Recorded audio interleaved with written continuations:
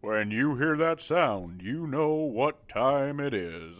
It's River Valley Co-op Table Talk with your hosts, Matt Van Sloten and Travis Sullivan. Woo! Matt, welcome back. Woo! It's good to be back. It is. Hey, 2 podcasts in 2 months, not too shabby, right? Yeah, we're on a roll here. Watch out, world. We might get this thing going yet. Coming to you live again. Well, I suppose it's not live at this point, but no, sorry. From our very own basement studio in Eldridge, right? Again, 2 podcasts in a row in our basement studio. It's nothing other than the table set up in the basement. So I've talked to our management, and we are getting a light up on-air screen soon. Holy here, so. cows! Moving up, moving on in up the world. Moving on up. A couple of the bulbs are burnt out of it. They did get it at a garage sale, but okay. Hey, all right, that works along. from that standpoint. Cool. So, Travis, my good man, harvest has been busy, clinking away. Summer in some areas, actually, probably even finishing up and everything else. So, man, I tell you what, it's just nuts to me how far along we've progressed already. So, oh goodness, these are good. That's a good thing. That's an awesome thing, if anything else. So now probably the bigger side, and I'm more curious about, and I don't get to see this quite as much until all the harvest is done. I start seeing some data, but man, Travis, we'd love to see what happened this year. How are our hybrids looking out there? Man, I tell you what, and hey, I'm just going to be honest with everyone. Everything has looked really good, right? So, but there has been some real hybrids that have shined this year. One of our signature products has been DeKalb 5982, 109-day corn, and man, did it handle every situation well. I mean, it just was phenomenal early out of the ground. It just had a really good growing season. Disease was strong, really good disease-wise. And, which we had a lot of this year. We had a lot of stresses on that. Absolutely. I mean, tar spot showed up in everything late, right? If we put a fungicide on it, man, it did seem to help carry that through our grain fill period. But 5982 has just been consistent everywhere I've seen it. That's what I really look for in a hybrid, is just consistency where we place it. Is that a new one this year? Has that been out? This was our second year out. Awesome. This last growing season, so this will be the third year. It's going to be another huge one for us. To me, it's probably the top 109-day corn in the industry. So looks to be yielding very well. Corn on corn was down a little bit yield-wise compared to the corn on beans this year, especially, but something we kind of expected to see also. Which might be really the little drier conditions we've had probably fought against that corn on corn situation tends to see it. Other one, DeKalb 6390, 91, the Smart Stacks and Double Pro, where we fed the groceries to it, where we kept it on some well-drained but not sand, and it didn't run out of juice. Man, it looked phenomenal. Now, it is one we got to keep off that light ground, right? Where we got it misplaced and put on some lighter soil. I just didn't have the juice to finish out the year and started to cannibalize the stock. And this was just not a year for stocks to be cannibalized. Everything was starting to cannibalize hard. So you really noticed if there was one that didn't stand up in those soil types. So well, and you said it too. You got to feed it the groceries. Make sure that's one that you kind of manage, maybe with a little bit extra stuff out there, if anything else, and it should reward you. Yeah. The other two, we don't just sell DeKalb. So Brevant 08C92. Man, the stay green on that one, the handling the variability of soils, handling some really wet conditions down in our southern area, and then handling obviously the drier conditions we saw in a lot of places. And that thing is still green. It was one of our wetter corns, which there wasn't a lot of wet corn this year. Right. So stay green on it and the yield on it just was very impressive to me. Second year using it. And then 5370 Cropland, man, that one. Oh, I've heard some buzz on that one. It's been around probably 6-7 years now, and it just is consistently towards the top of our overall package and lineup. It doesn't. We haven't found the hole in that one yet, which is that starts to concern me a little bit when we haven't found the hole in it yet. But man, it just standability, stock quality late, handled tar spot well, grain quality was great, kernel depth awesome. Good dry down, good standability at harvest time, and yield was phenomenal. So, if you're going to pick on 4 hybrids in our lineup, that'd be kind of the 4 that I'm really focusing on. We did bring on another brand. What? Yeah, so we're going to broadened our genetic portfolio even more in our AgriGold products. So, and there has been some impressive yields coming from that side of things too. That we'll definitely get into a little more in season. Also, just another tool in our toolbox to really diversify us, on a genetic standpoint. So awesome. So we'll see some good things out of that and everything else. And don't forget our soybeans. Well, I was just going to ask. I was going to ask. Corn is king. We get that. We get that. Yeah, I do. But holy cow, this area, just in our whole geography, these are probably some of the best soybeans we have grown in the last 10, 15 years, if you ask a lot of guys. Now, Travis, I've heard some numbers. Some people are saying some really good numbers. I mean, 80-plus good numbers. But I've also heard some 40 numbers. Yeah. So are we seeing a little bit of that moisture, droughty kind of stress? Is that probably a bigger player maybe on some of that? Yeah, I think that's something to do with it. I think there was some sudden death syndrome that creeped into some fields that that maybe we didn't anticipate as much.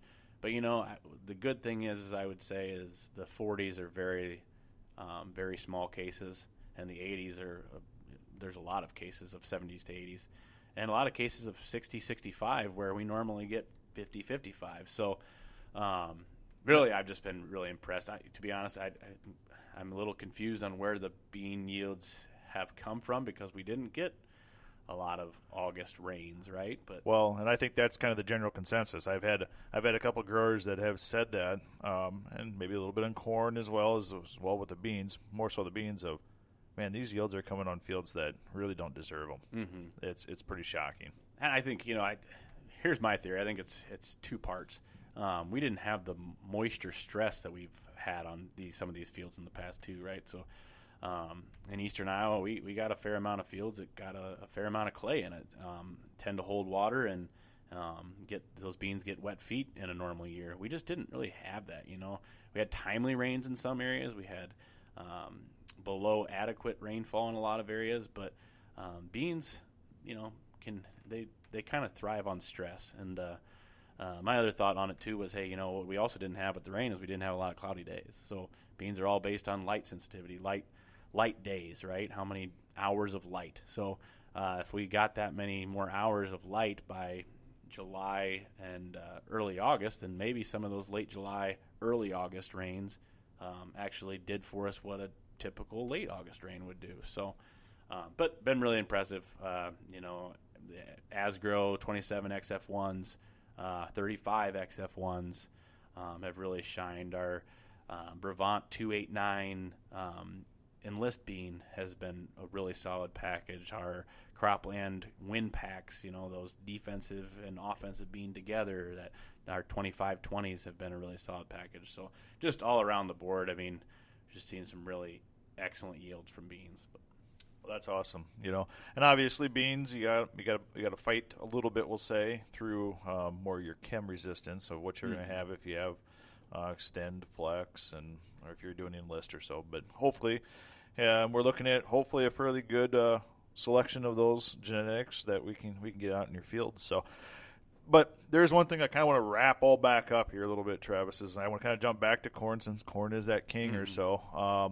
We've heard a little bit of scuttle and some kind of concerns that we've had some standability issues out there. And, probably maybe what we had seen or not seen last year are really attributed because we had the derecho come through and about everything went flat and all those kind of pieces. But I'm hearing some scuttle, hearing some noise. We're having some standability things. What's going on out there? Yeah, so some of it is that late cannibalization, but, man, did we ever see rootworm be an issue this year. Oh, it's back. It is. And, I think we kind of had blinders on last year, myself included, because there was just so much destruction and down corn. You'd walk into a field and you'd see rootworm beetles flying all over the place. But honestly, the corn was flat on the ground from a 120-mile-an-hour windstorm, so you didn't really focus on it. And that's our fault for not making that more of a case. But man, we have seen a lot of western rootworm beetles out this year. I think we just had a perfect storm of it. The winter we got snow cover before we had a real hard frost. Those beetles burrowed down into the soil farther because there wasn't the moisture that far. They'll burrow down to lay their eggs in moisture. So, they were burrowing down 4 or 5 feet. And then so we got later mergers, and then and let's be honest, we get that much of a population and traits start to fail. I wouldn't necessarily even call it failing. It's just there's so much population there that there's only so much you can do. And I always got to say, and it's always I got to tell myself, they have to bite on the root to actually get, we'll say, the trait into them or have that work against them. So it's not just magically an aura that exists around those roots and they won't even get to it. I mean, there actually has to be a little bit of physical damage, and you get so many of them, little bites add up to a big crunch. That's right. So, and that kind of brings us to our point, too, is what we have coming that's really exciting is I'm on the edge of my seat. SmartStax Pro. So, what? Yeah, right? So, very limited availability this first year, unfortunately, but for 2022, going to be a big piece there. And so that's the RNAi technology. So, that's sounds fancy. Yeah, it is. So, it's a complicated thing, but really we can simplify it by what I call I love this. Simplify it for Matt. Simplify. You always hear the term "don't kill the messenger." Well, SmartStax Pro kills the messenger. What? So you basically have this DNA that when I'll do a quick version of it. When the trait is placed into a hybrid, if the SmartStax trait is placed into a hybrid, it's meant to, the insect got to bite and kill to kill it. Yep. Well, what this RNAi technology does is it basically there's a messenger that rootworm larva or that rootworm has that'll transfer something in their DNA to say, hey, I don't like this, save me. And that's how we start to build resistance, right? Their DNA splits apart, puts that message in there to say, hey, save me from killing me, right? Right. Well, what the RNAi technology is doing is basically it's blocking that message in the insect to say, hey, nope, you're not going to get that message to save you. This trait is going to kill you. So that's just a very simplified version of it, but we've already seen really good results from it in some trial data. We've seen 20 to 30 bushel over SmartStax over our Chrome products, Duracade products. So there's some real advantage there. Awesome. Well, that's that. And thank you for this simplistic explanation there. I got that. Keep it simple for you. Thank you. I appreciate it. Matt can understand it. Anyone can understand it. Yeah, for the most part. Kind of. Yeah, but no. It sounds so. At least there's something that's out there. Obviously a little limited relaunch that's going to come in here, but obviously we can still use the traits that are still existing out there. We may just have to change our strategy a little bit. Maybe have to go back to using that insecticide along with it. Maybe right? Yeah. So my number one suggestion is rotate out, especially with western corn rootworm beetles. We haven't seen the northerns yet. The northerns are the ones that can carry over beans over a year and then come back to us. Our problem is westerns, right? So rotating out will alleviate so many problems out there. If you have to grow corn, if you're feeding cattle, you have to grow corn. Talk to one of us at River Valley. We can work through a program, of putting insecticide out there and controlling it multiple ways. But yeah, so we're not out anything. We got options, still work through them. Yeah. We're excited about this technology. I did get to see a little bit of that when our interns did some special little project following alongside of it, and oh my gosh, it was great to see it. So it's great to know those kind of things. Awesome. But knowing that, sit down with the account manager, make sure you have the plan. That's going to be critical this year, if anything else, going into the next crop season. Absolutely. So super with that. We're hoping we'll be back again. We're on the roll, right, Travis? That's right. Here we go. Chugga, chugga, choo-choo. But all right, so with that, everybody, we appreciate y'all listening in, and hopefully until next time, keep your boots on the ground.